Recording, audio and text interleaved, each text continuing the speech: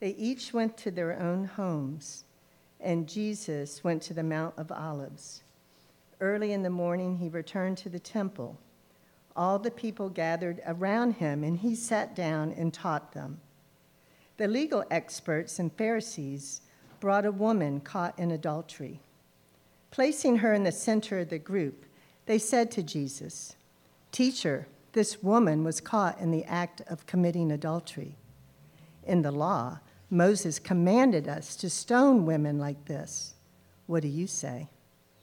They said this to test him, because they wanted a reason to bring an accusation against him. Jesus bent down and wrote on the ground with his finger.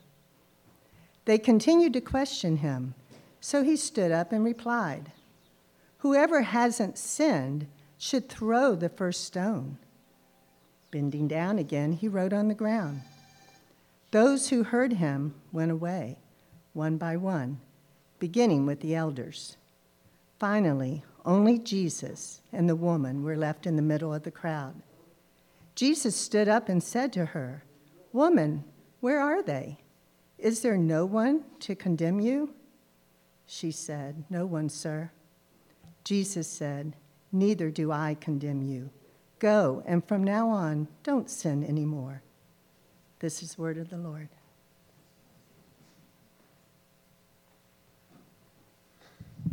I keep going one more, considering that's where our focus is this Lent. Jesus spoke to the people again, saying, "I am the light of the world. Whoever follows me won't walk in darkness, but will have the light of life." Will you all pray with me? Lord, may the words of my mouth and the meditations of all of our hearts be pleasing to you, our rock and our Redeemer. Amen. So that last little line, and it's kind of sneaky, it gets kind of clipped in, at least in this Bible and some of our Bibles, to another section. I was a little shocked to realize that this line from Jesus in John's Gospel was attached to this story of Jesus in John's Gospel. In some ways, Jesus' declaration, "I am the light of the world," is so triumphant, it's so singular, it dwarfs its context. And like much of the Bible, it's so easy to remember that statement, it also makes it easy to forget. This is like when you have a vivid facial memory of, like at a party from 20 years ago, but you kind of forgot where that party was or why you were partying at all, but you can see the lines in someone's face and the expression that they made. That's what this passage kind of feels like for me. But quite the opposite of a party is happening here. In fact, there's a little bit of foreshadowing as Jesus shows up at Mount Olivet, the Mount of Olives. I think there's a picture of modern-day Mount of Olives. Yeah, it looks something like that. This is foreshadowing on the same ridge in East Jerusalem where Jesus would later return and sweat blood at its foot in the Garden of Gethsemane. It's the same spot where Jesus would also ascend to be at the right hand of the Father. So the Mount of Olives is a really important place. And Jesus had been holding court here. This is the one who we detailed last week is the way, the truth, and the life. He's a teacher showing them the way, bringing them along the way, like any good teacher, inviting them and calling them to walk with him in the truth and the life. And Jesus, the way, truth, and life, sits down, it says, and teaches. It feels like sitting down is teaching in an unhurried and intimate and purposeful way. I'm not sure nowadays if you went into a classroom and you saw a teacher just sit down, if that would gesture the sort of power and authority which sometimes we feel like I'm paying good money to learn from, right?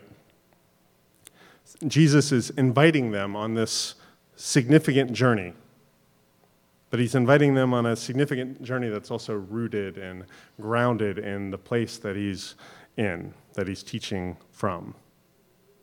Seems like Jesus has a really impressive ability to gather an interested crowd.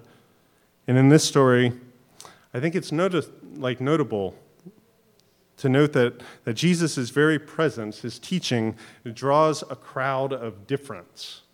He's not drawing all people who just agree exactly with him. And Jesus' teaching also kind of starts to till the soil and create a disturbance, not a little bit of conflict when Jesus starts to teach.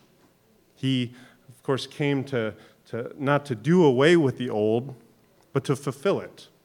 And so I think he has a good hearing with kind of people committed to the old way because he's still tethered to it enough that they're starting to hear their vocabulary and they're starting to sense and see some of their hopes coming alive in Jesus.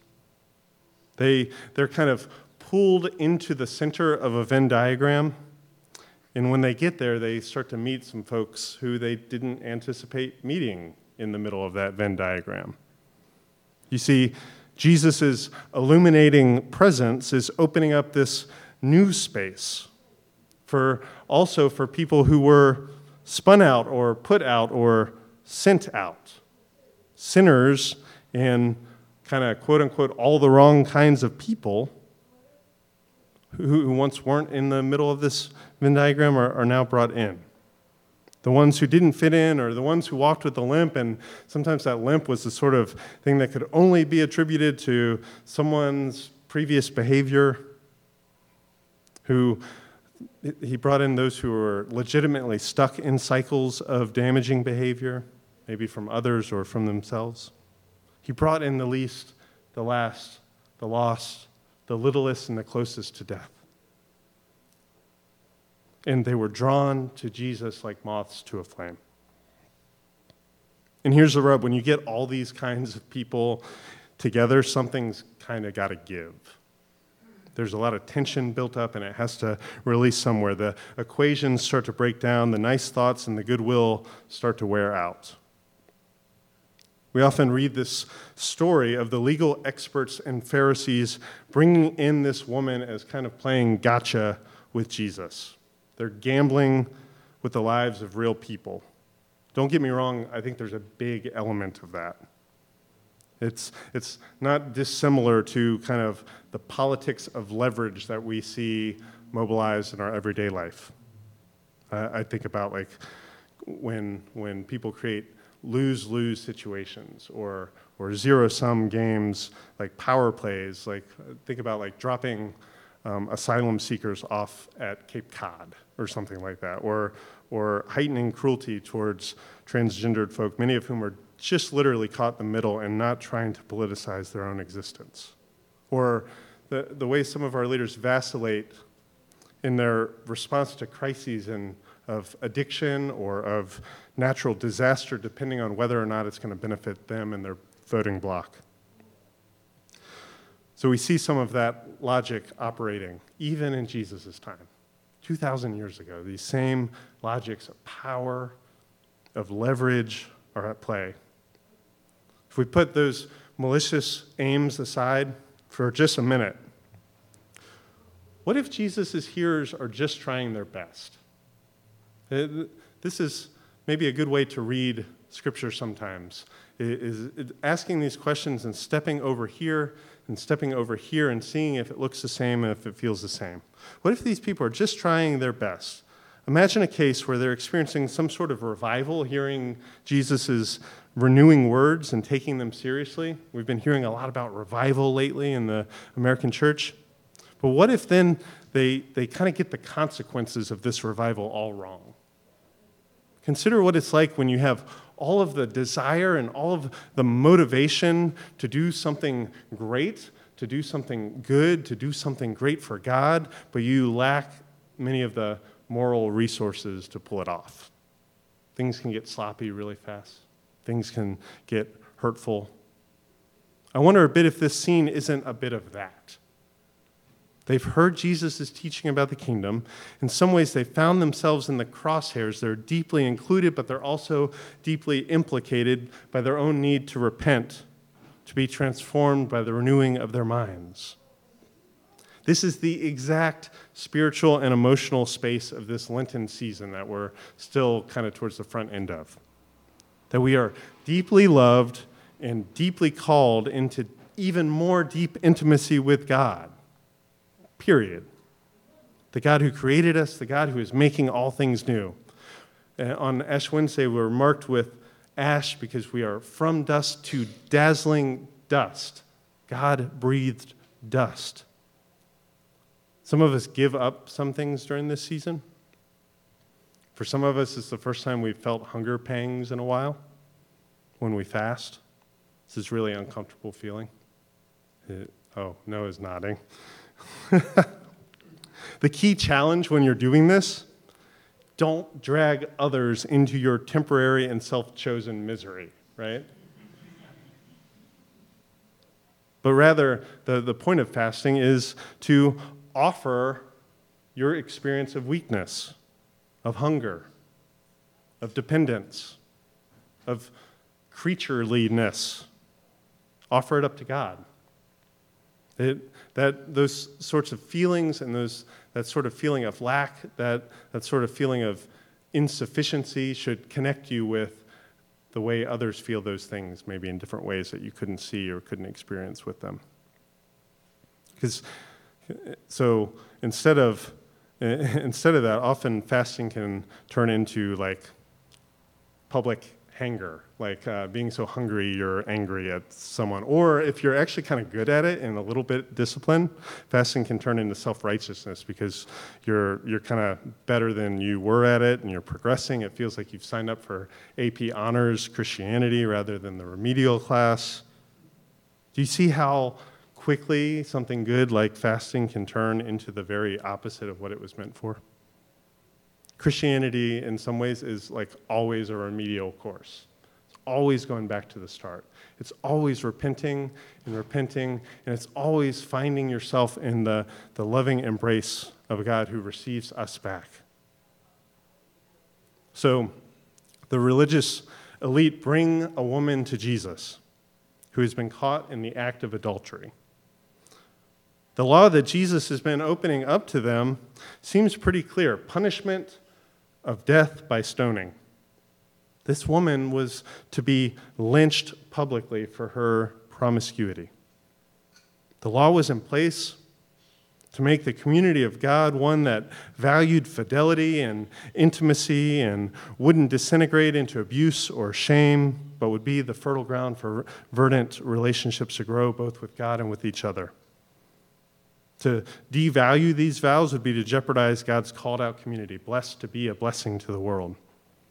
So in their eyes, and we'll see in a sec, it's exactly their eyes, their vision, their ability to see, that is the problem. In their eyes, this woman is a threat. And if they were going to take God's desire for a healthy community seriously, she needed to be eliminated. So goes their logic. Isn't it strange that the man or men she cheated with aren't also brought before Jesus? We've been doing this for 2,000 years, and this still happens in so many religious communities. So with their limited sight and their kind of jaundiced imagination, they choose to cast a spotlight on this woman. It says they, quote, placed her in the center of their group.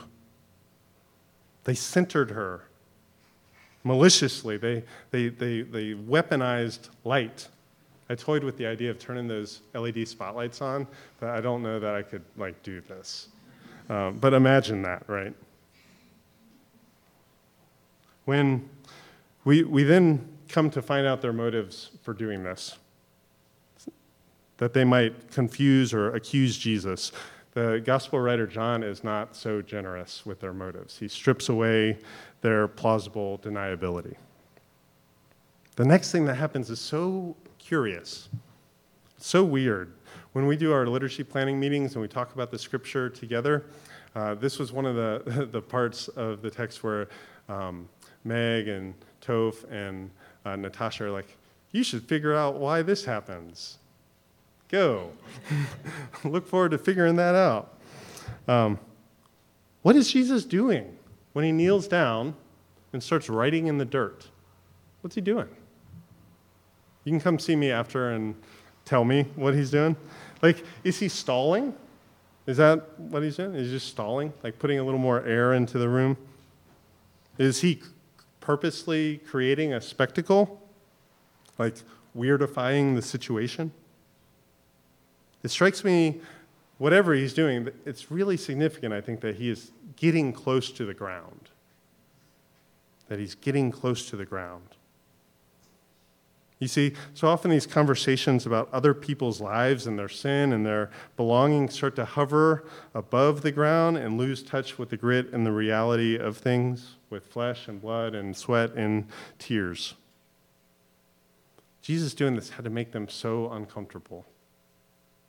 Maybe in doing so, it revealed something small in them, like that they're impatient, that they're unwilling to slow down. Maybe in doodling in the dirt, Jesus was replicating a process like a lot of practices of art making, a sign of hope, a sign of trust, in the fact that there are always more than two answers, even to really complicated and really difficult problems. Maybe the ground was just Jesus' scratch sheet as he kind of worked out the math of the multiple ways that this could go, and some solutions that would kind of put them back on the path towards healing and intimacy and joy and collaboration and walking together with God. Jesus disarms them with his next words. He simultaneously heightens the requirement of the law and provides forgiveness and mercy. He says, whoever hasn't sinned, throw the first stone. Then he commenced with another round of ground graffiti. I wonder if Jesus might be like the first artist activist, like the original Banksy, right? You know? Jesus stood up and he said to her, "Woman, where are they? Isn't there anyone left to condemn you?" She said, "No one, sir." Jesus said, "Neither do I condemn you. Go, and from now on, don't sin anymore." In this one brilliant moment, Jesus saves her. Like, literally, Jesus saves her from death. But also, he saves her from sin. She meets Jesus, like we all do, uncondemned. Romans 8, 1 and 2 says, "So now there isn't any condemnation for those who are in Christ Jesus. The law of the Spirit of life in Christ Jesus has set you free from the law of sin and death." She is being set free. She's deeply loved and accepted, just as we are, even when we are good as dead in our sin. And then we are turned and we are raised to walk in newness of life. Baptism class starts today. This is what it's all about right here. What started out in this story as a potential murder scene winds up being a resurrection.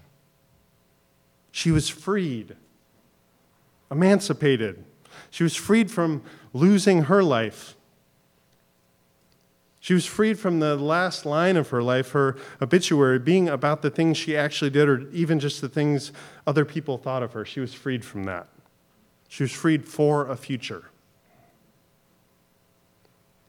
I think what's an underreported part of this story is that in disarming these religiously zealous folks, Jesus was also saving them. He was saving them from having blood on their hands. He was freeing them. He was opening them up to walk in newness of life, aware of their own sin and their bloodthirst and their twisted desires to follow the God of their making. He's freeing them from the really insanely exacting kind of cruelty of having to always be right, and even to have to exact violence or coercion in order to ensure that you get what you thought you need. It seems Jesus picked up right where he left off then with his lecture. Jesus spoke to the people again. He said, I'm the light of the world. Whoever follows me won't walk in darkness anymore, but will have the light of life. I am the light of the world. Light indeed. But Jesus is a really peculiar sort of light. You see, Jesus isn't the million candle watt spotlight that Pharisees were casting on this woman. I wonder if Jesus was kind of something more like a headlamp. Small, directional, unassuming. Something that might equip us to see on this significant journey walking with Jesus in his illuminating presence requires. A headlamp is like in Psalm 119, thy word is a lamp unto my feet and a light unto my path. Those psalms always hit different when they come out of Jesus' mouth. I think when we read back this story and do this week, it's important to place ourselves in this narrative. Because in some sense, we're all the woman, walking in darkness, being burned by the spotlight of condemnation for our sin. But we're also all the men around her, weaponizing our light and casting it on others while we remain in darkness. That's the awesome thing about spotlights is the person behind the spotlight doesn't have to show their face, right? And we're ultimately all in and with Christ, an illuminating presence, the soft light of God's love, care, revelation, safety, forgiveness, mercy. It makes me wonder if we actually just kind of need all sorts of lights, but that we should be careful, particularly with the allure of that spotlight. Maybe we have a few kinds of default lights that we go to. Maybe a candle is a good default light. Super reliable. Power goes out, everyone goes back to the basics, right? A candle can abide. A candle can actually unassumingly light up a whole room. Also, a headlamp is probably a good default. It's humble, limited in scope, which instills a posture of trust that we'll have exactly the amount of light that we need for where we're going. And then if we need a little more, we can gather someone else with a headlamp to give us a little more of a panoramic view and have a good grasp of what's going on and where we're headed. Even though we're behind a headlamp, we're participating in it and we're walking in that light so we don't have to hide in darkness or burn people with our light. That's homework. So go this week and think about the sort of light that you most often wield in your life. Which light feels the best? Which is most useful? What light do you use when you feel most secure and at peace? And what light do you use when you are most tempted towards hiding or when you are fearful? There are all sorts of lights that can be used in all sorts of ways. But Jesus says, I am the light of the world. I think about the stark contrast in light just from a couple years ago in Charlottesville, Virginia. Something as piddly, and there's a slide with this contrast, Matt. Something as piddly as tiki torches wound up being used for terror, for this blood and soil march of hate.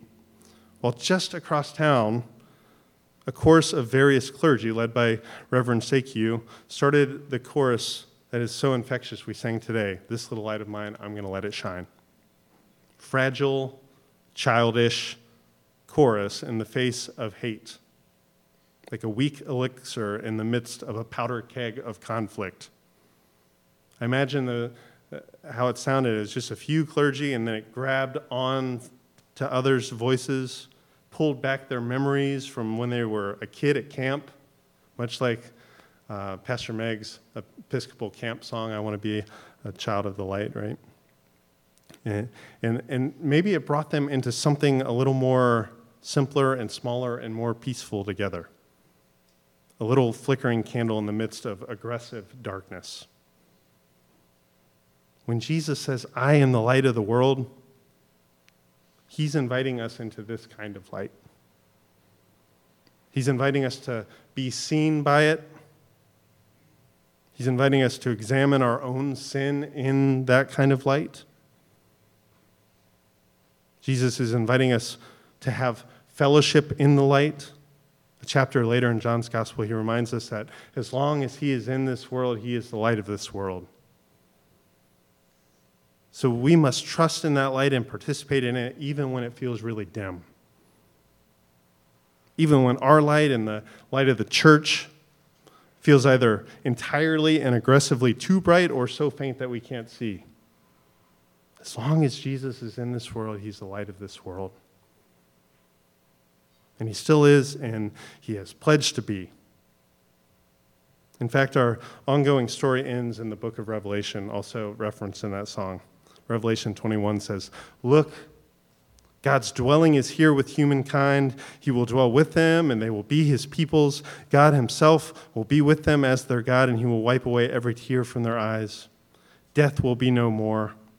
There will be no mourning, crying, or pain anymore, for the former things have passed away. Then the one seated on the throne said, look, I'm making all things new. A little further down the page it says, this city, this new Jerusalem, this new creation doesn't need the sun or the moon to shine on it because God's glory will be its light.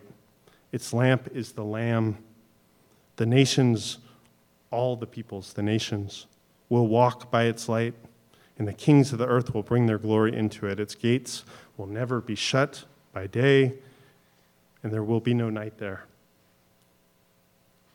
I want to close just with a quote from Dorothy Day. She wrote in the Catholic Worker newspaper that she founded with Peter Morin. And she was writing this article, and I was caught just by, she kind of, Dorothy Day, if you know her, she goes hard, right? Like, she's not shy, and she has thoughts. But at the end of it, she kind of pulled up a little and basically said, like, I know it's frustrating. I know it's hard. I know when we look around, we don't see this. And so she says, it's hard to explain. It's difficult to make myself clear. If St. Paul, to whom Christ himself spoke, saw things through a glass darkly, how can I hope to make things clear to you? I've only tried to put down what I do understand, urging you, again, not to discredit Christianity because of the faults of Christians. Perhaps you will not see my point at all as you read this, but I pray that you too will be led by the Holy Ghost from darkness to light. Even the little light I see is light to me in my darkest days and hours. And I could not breathe or live without that light which I now have. The light of faith that has been given to me by a merciful God who is the light of this world. Y'all pray with me. Lord Jesus, we thank you for pushing back darkness with light. We thank you for the trust that you have in us as the light of the world, and we thank you for being light to us. Lord, open our eyes when that light feels really bright. Renew our vision so that we can see you at work in our lives and in our world. Make us humble, make us creative, make us hopeful together as we walk with you. Pray all this in Jesus' name. Amen.